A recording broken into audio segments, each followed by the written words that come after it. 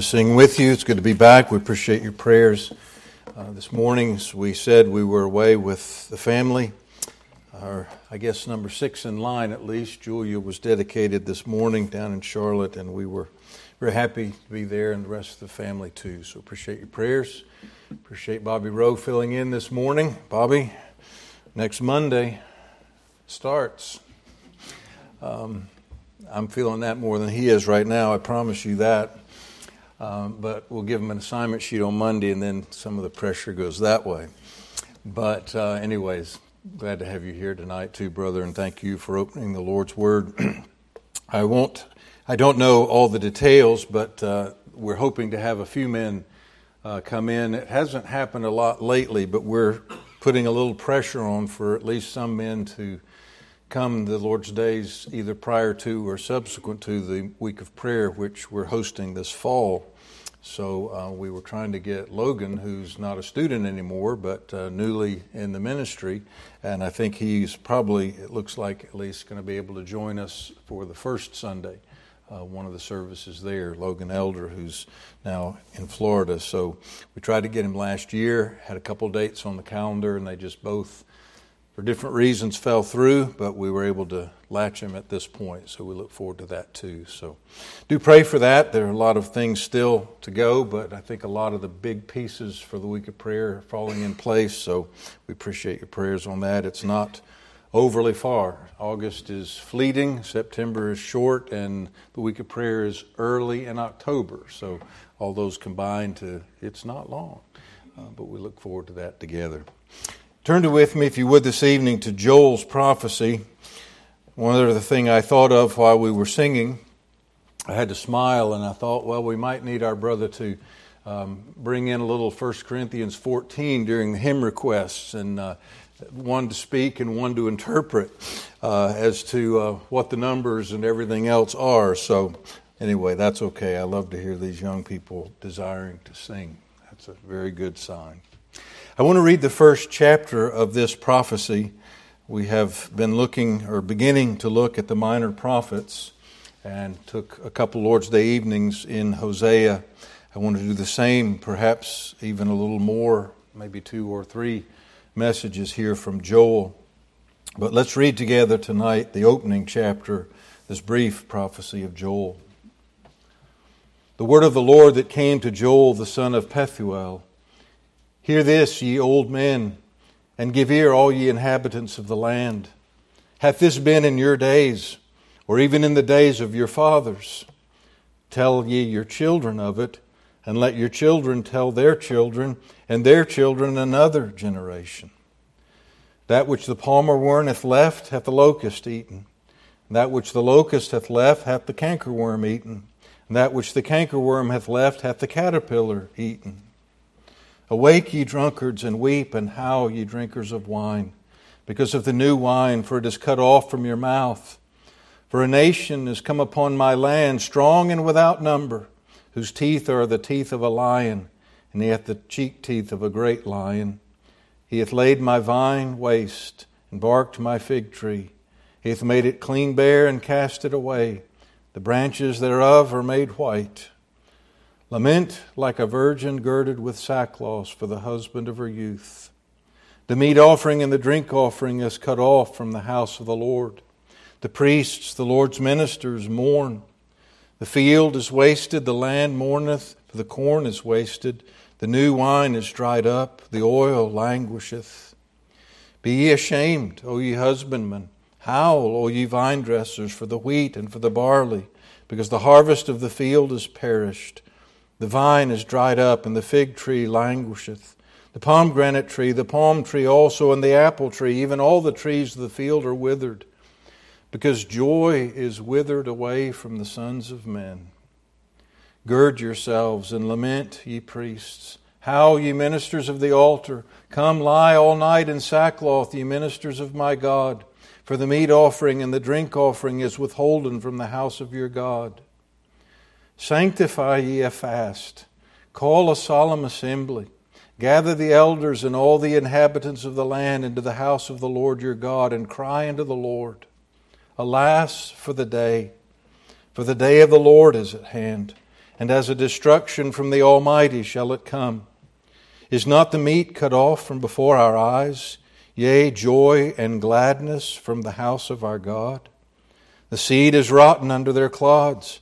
The garners are laid waste. The barns are broken down. For the corn is withered. How do the beasts groan? The herds of cattle are perplexed because they have no pasture. Yea, the flocks of sheep are made desolate.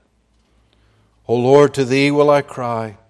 For the fire hath devoured the pastures of the wilderness, and the flame hath burned all the trees of the field. The beasts of the field cry also unto Thee, for the rivers of water are dried up, and the fire hath devoured the pastures of the wilderness. Well, in reading, again trusting the Lord to add His blessing to the public reading of His Word. Let's do bow our heads and hearts together. Our Heavenly Father, tonight we again pause as we would come before You and consider Your Word. Lord, this is a prophet. Lord, most of the words that we have read in this opening of these 3 brief chapters are words of devastation and warning.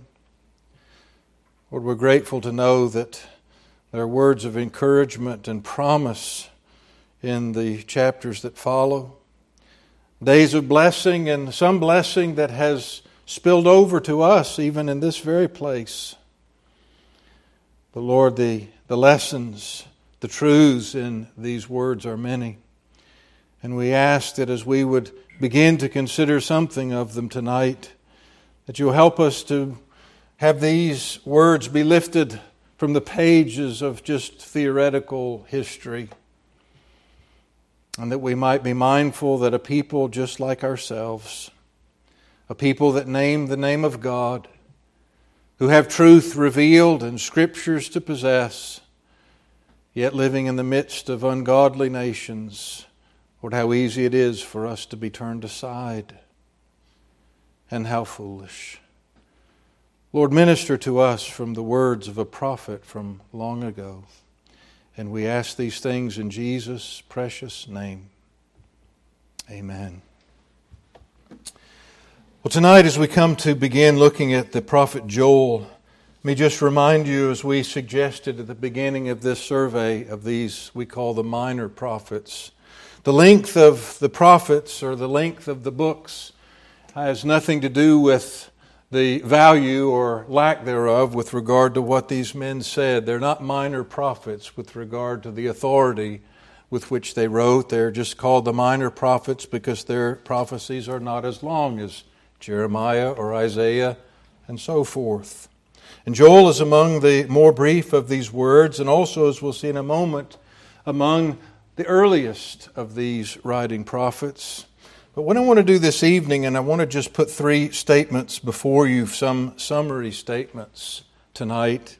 And really, the opening statement that I'll make, I want to include underneath that some introduction with regard to the prophet himself.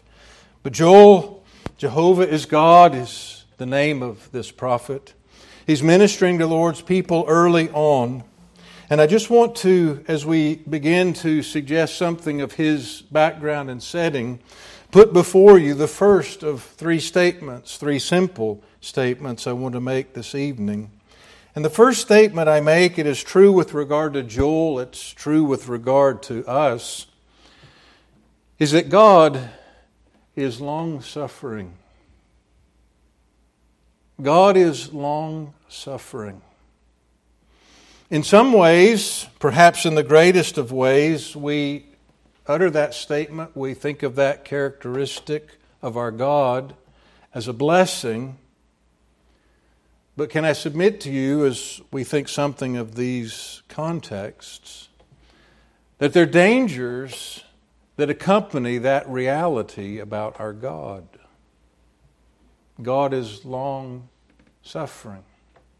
The reason I opened with that statement this evening is because I suggested Joel is among the earliest of the writing prophets. Now, conservatives have disagreed a little bit with regard to the date of his prophecy. It's not a matter of unbelief and faith, one way or the other. But most would suggest, and I was persuaded by our Dr. Barrett's presentation and arguments to be sure, that we would date Joel's prophecy about 830 BC. Now, what I want to do is have you step back and think with me again on the long picture. There's a context, and what we read in chapter 1, there's a peculiar context to this particular prophecy. But here's a writing prophet in the 8th century BC. The 9th century BC. The 800s are right, 9th century then. Think of your Hebrew history. The Exodus, big round numbers, 1500, 1440s BC. King David, about 1000.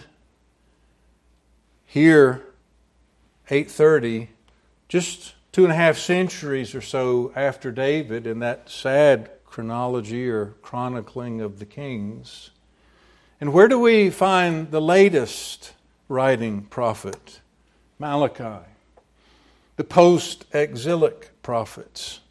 Malachi is writing probably about 435 or so BC. And if you look and consider then the span of time, the prophets came in. There were prophets before, but notably the office of prophet and God sending waves of prophets, if you will, to His people began really under Elijah and Elisha. And we have from them the school of the prophets. Joel is really in some ways on the heels of those two giant prophets, not long at all after their ministry. One of the reasons that his book is dated as it is, not only is its context, but some things that it's missing.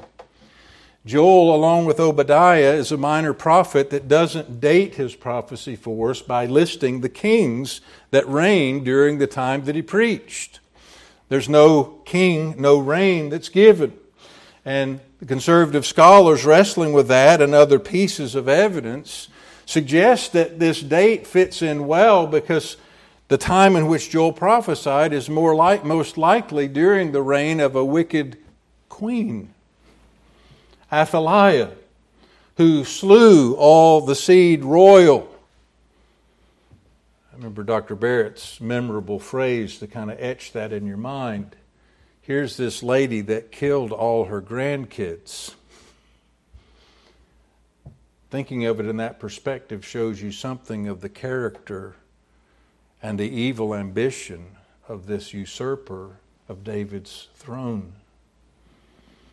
One of the grandkids was hidden away, Jehoash. He was hidden from her view for 6 years, and probably about the age of 7 or 8 came to the throne as the high priest Jehoiada, those that had cared for him, appear in the palace. She cries out treason as she sees that, and of course she's the one that's treasonous. He reigns for a season, we might say a co-regency by this youthful king, and the high priest himself restoring order to the nation. It's very likely that the reason that Joel doesn't name the kings, the reigns during which he prophesied and wrote, is because it was during this season in Judah's history. And so he has a context, he has circumstances that surround him where great evil certainly prevails in the highest courts of the land. But I say, in giving some introductory thoughts, God is long-suffering.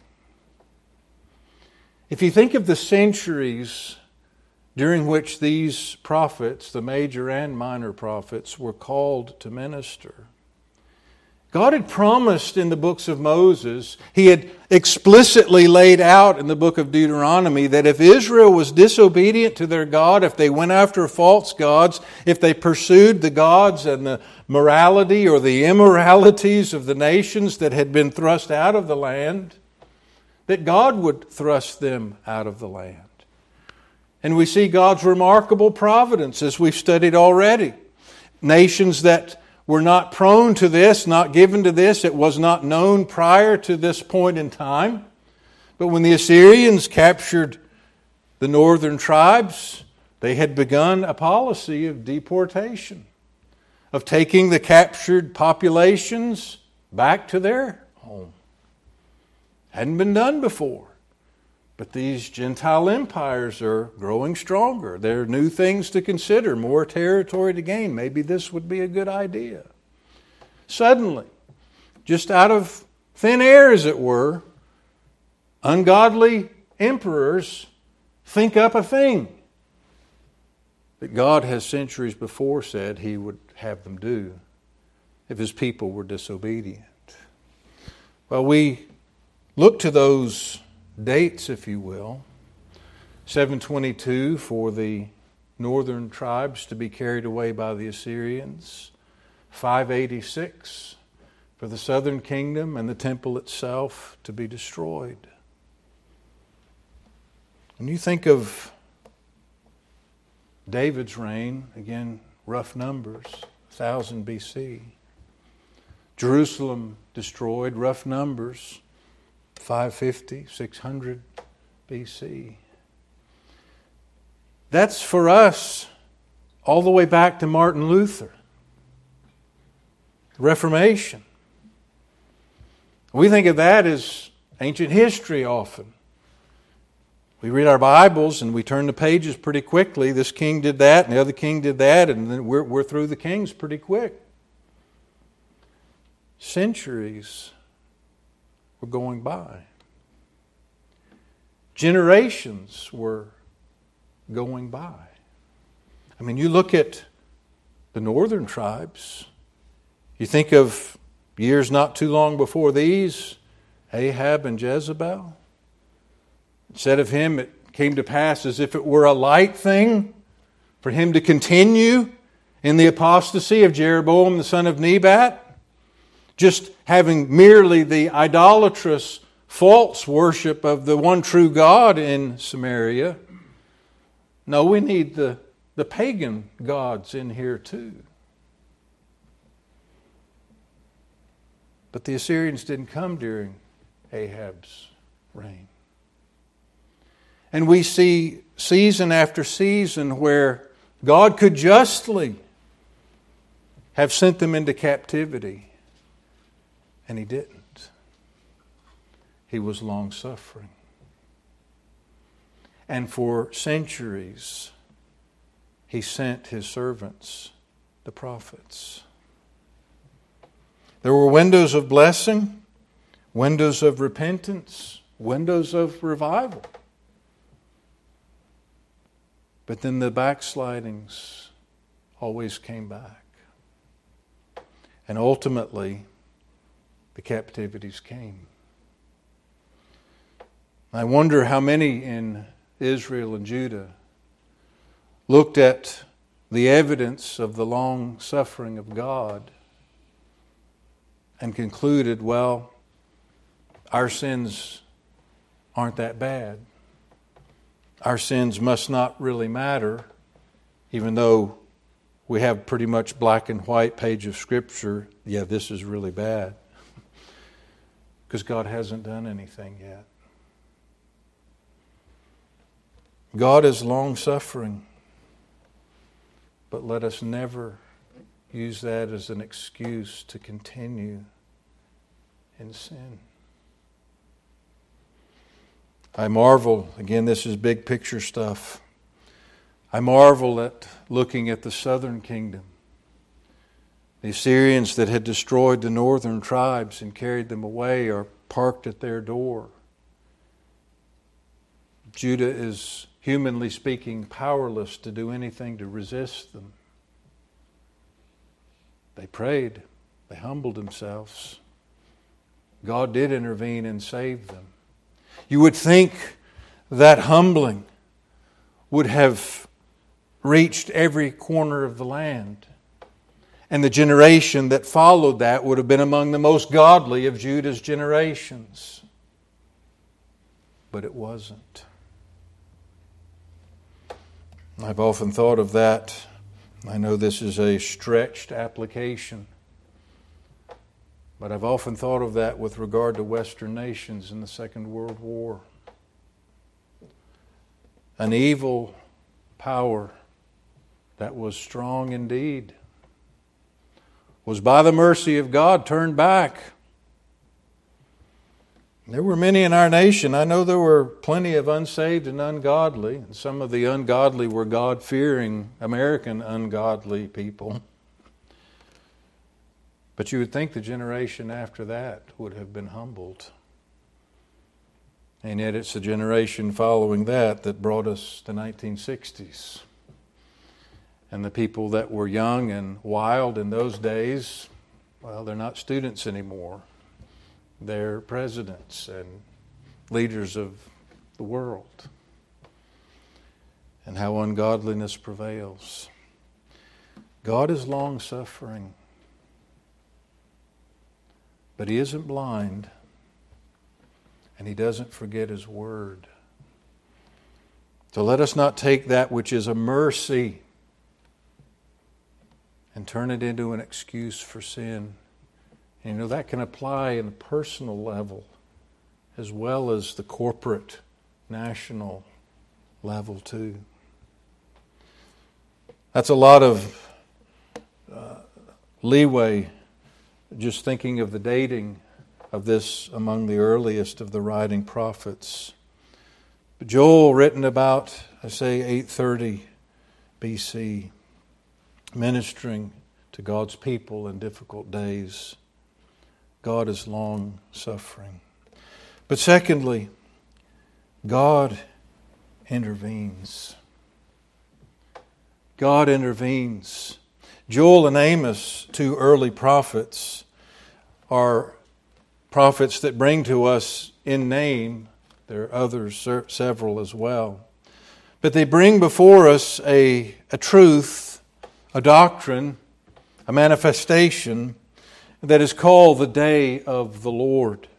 If we come and look in verse, 15 of our first chapter, alas, for the day of the Lord is at hand. It's an idea, it's a truth that probably predates the writing prophets. They speak of it as a known thing.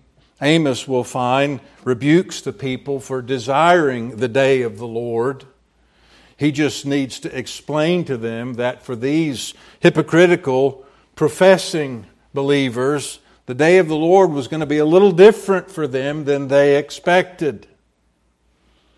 It was going to be a judgment upon them and not a blessing. The day of the Lord, maybe we should get our seminary student to rise and speak of the paper that was assigned on that topic. Was it last year? We won't seek to exhaust it tonight. We'll touch more on it as before we leave Joel and as we come to Amos. But the day of the Lord is a description of divine intervention. So I've entitled our second point, God intervenes. If we study it out, and we won't take time to prove this, as it were, this evening, but there are many days of the Lord in Scripture and in history. Now, I believe, and I think Scriptures clearly indicate, there is an ultimate day of the Lord that ends the present age. It ushers in the age to come. It's the last days. It's the return of Christ. But there are days of the Lord that are harbingers, if you will, of that day. And many believe, it seems evident, that what Joel describes in the first chapter that is put before them in this terminology of the day of the Lord is a locust plague. If you read that fourth verse, you got some interesting insects that are all lined up there. The locust, the palmer worm, the canker worm, and the caterpillar. Most believe these are various stages in the lifespan of one particular insect. I think it was Criswell. Some of you aren't old enough to remember the Criswell Study Bible. It was kind of the thing between Schofield and, well, what all the other stuff's out there now. But he had an interesting note in his Bible. There was a modern day locust plague. I forget the nation. I should have checked with Criswell again on this. I'm just going on memory. But there was a train that was caught in a swarm. And they stopped, and when things began to clear enough, I forget how deep they said it was on the tracks, but the train couldn't start again because all the crushed insects had so lubricated the tracks and the wheels, the train was stranded.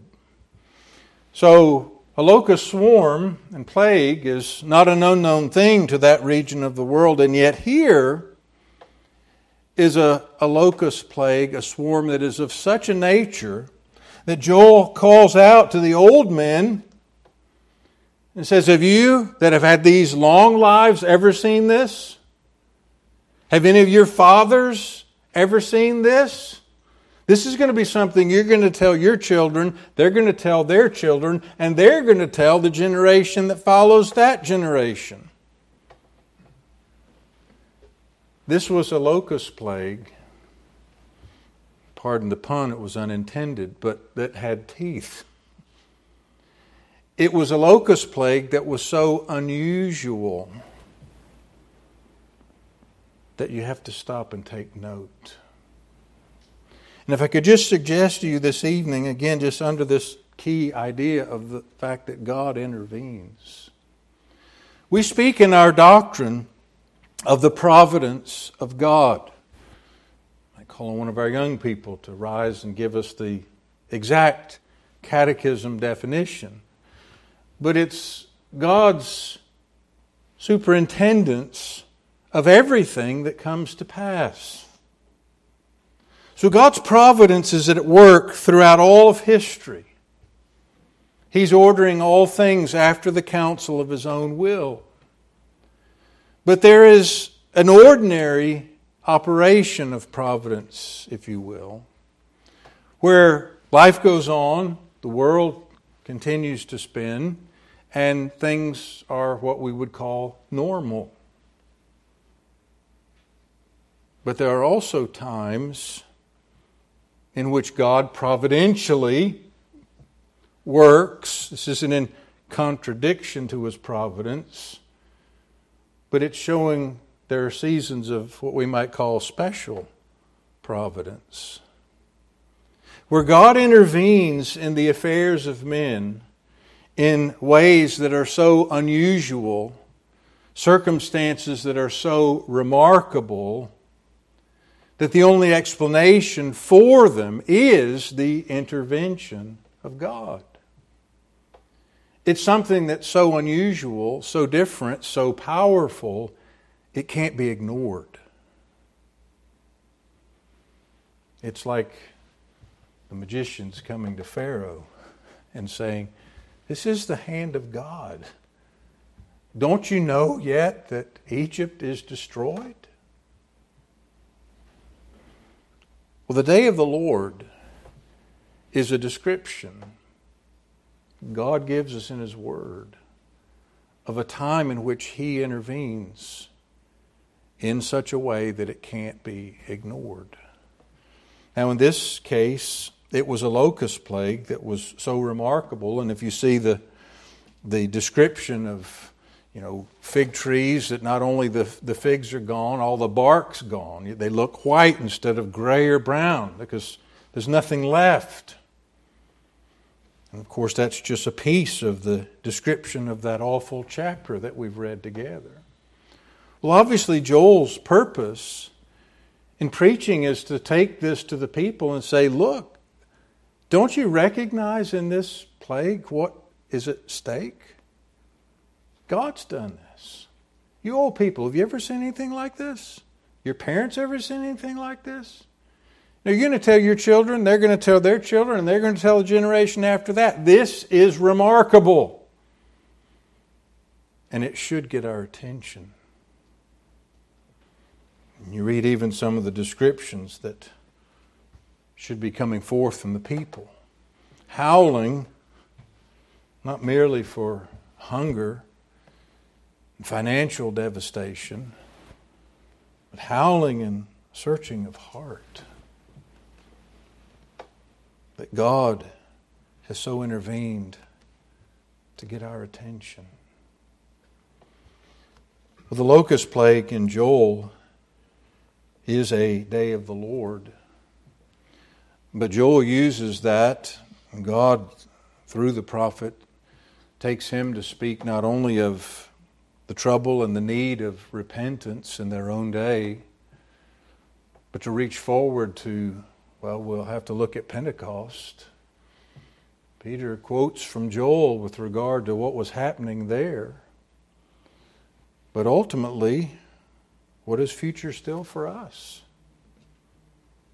A day coming. And I thought of this week. We've come to a point. You meet somebody on the street, you talk to them, your workplace or wherever. Church it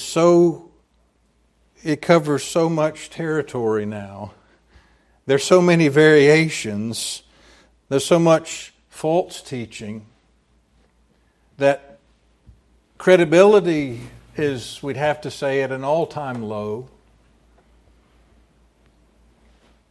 What impact has the church had on our nation, on our culture in a long time? We come to a point, it seems, that God may be the only one that can get anybody to listen anymore.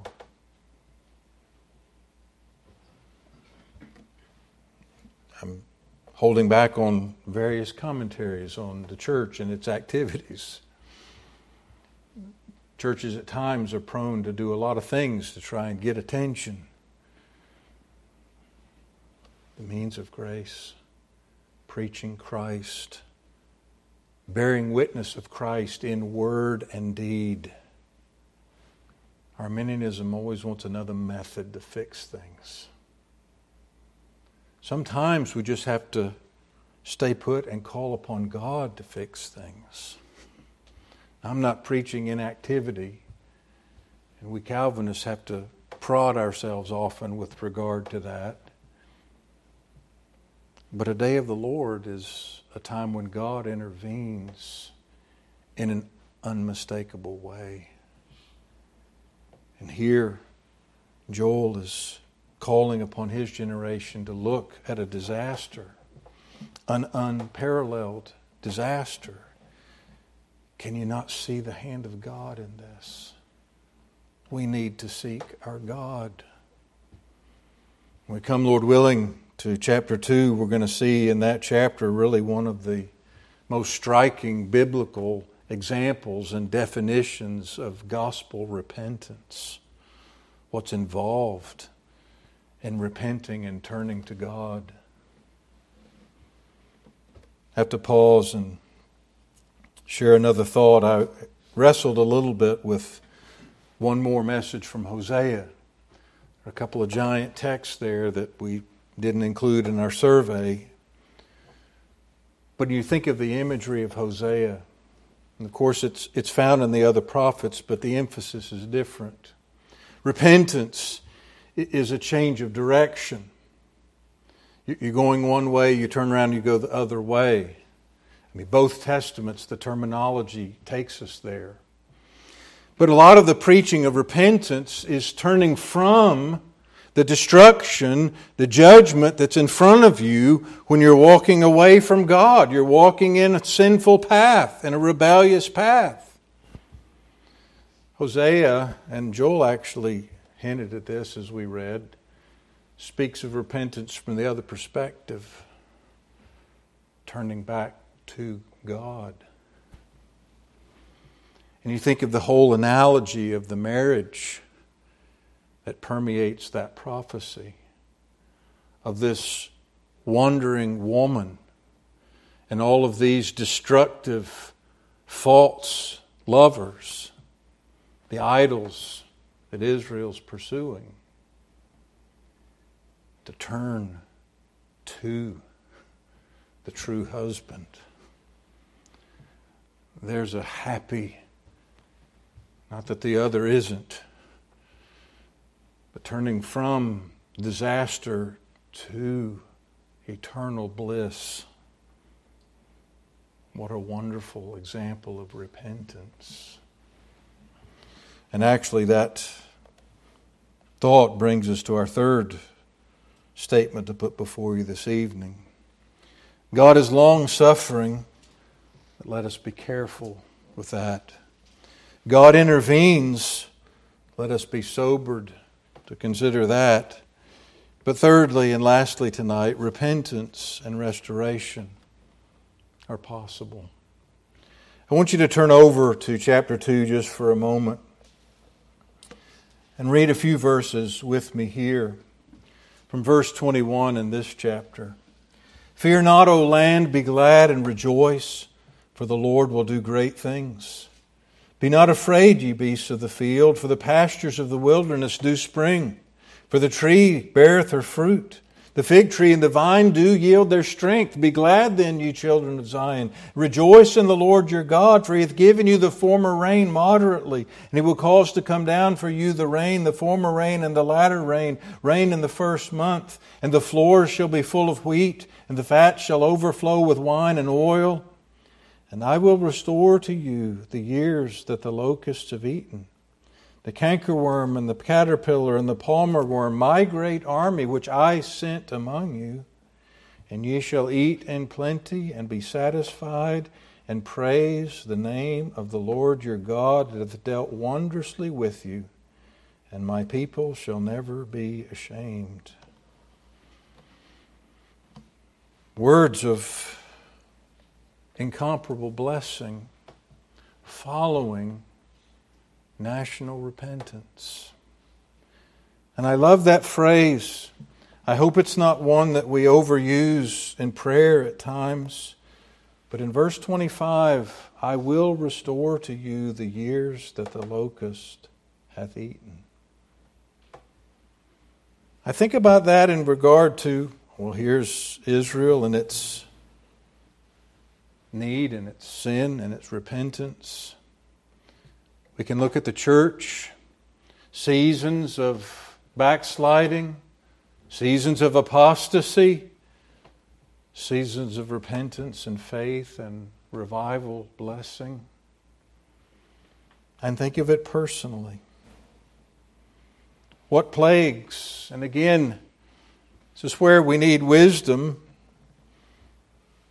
Every sickness, every disease, every bad circumstance isn't necessarily a judgment of God. We have the clear example of our Lord's teaching with regard to the blind man there. But yet, things so remarkable, so unusual, that they can't be denied, should always cause us pause. But the word's here to stir up faith. That God is able to restore years the locusts have eaten. Souls that have been wayward can be restored. Those that are yet outside can be brought in. It's one of the things I think should stir us as Calvinists. You know, when you're an Arminian and you go to speak to people, you get worked up because, I got to spin this conversation in just the right way to elicit the correct response. And we can get all in a knot and just forget the calmness of, I've got a word they need. We get so worked up about our phraseology and methodology, and we don't just stop to recognize when God opens a heart, it's a miracle. And it doesn't matter if it is somebody that was brought up in the most orthodox, conservative, reformed circle possible. It takes a miracle to breathe life into that dead sinner's heart. And the God that's able to do that is also able to take the worst person on the depths of any street in any city that's never heard the name of Christ, that has pursued every vice that the world has to offer. God can breathe life just as instantaneously into that heart as He can the other. And believing that gives us courage to speak to such a hopeless case. Because God is able. You could take Israel itself. We've looked at the centuries and spoken roughly of them tonight. What of the centuries now?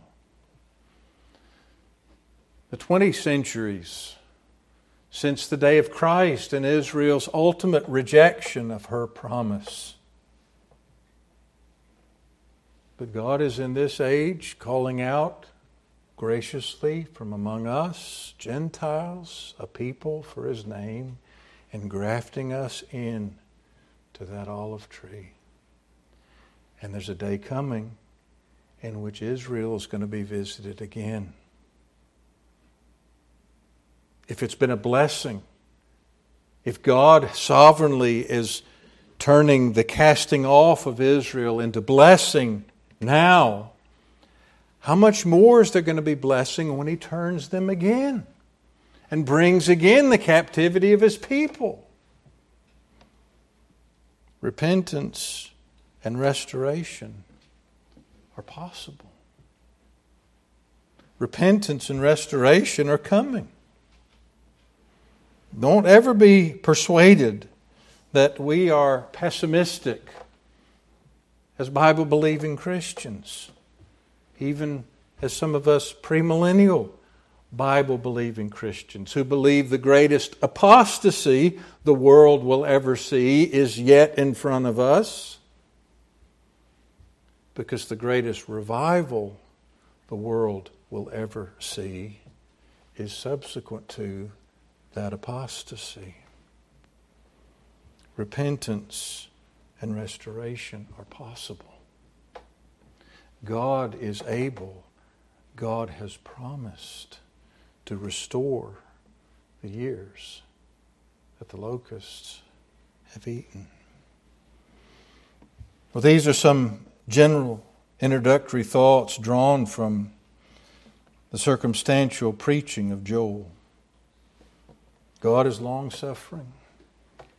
God intervenes. Let us listen even to the lesser days of the Lord prior to the great day. And repentance and restoration are possible. Let's bow our heads together. Our Heavenly Father, tonight we come grateful as we read these words. Lord, we stagger at times when we read the books of Kings and Chronicles of how far Israel and Judah went in their sins,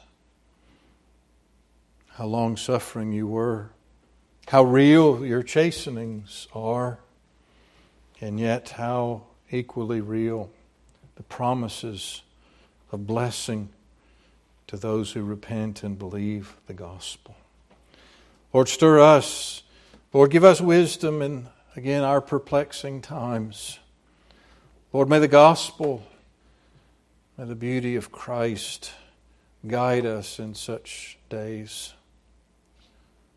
Lord, we think of those words we sang tonight, how needy and yet precious they are. May His beauty rest upon me as I seek the lost to win.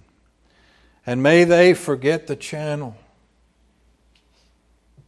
seeing only Him. Lord, let that be true of us, but let us be channels. Prosper us, Lord, as we come to the close of this Sabbath. We go to our homes and to our varied occupations. Give us grace. Lord, keep us true. Let us be lights in the midst of a crooked and perverse generation. We pray these things in Jesus' precious name. Amen.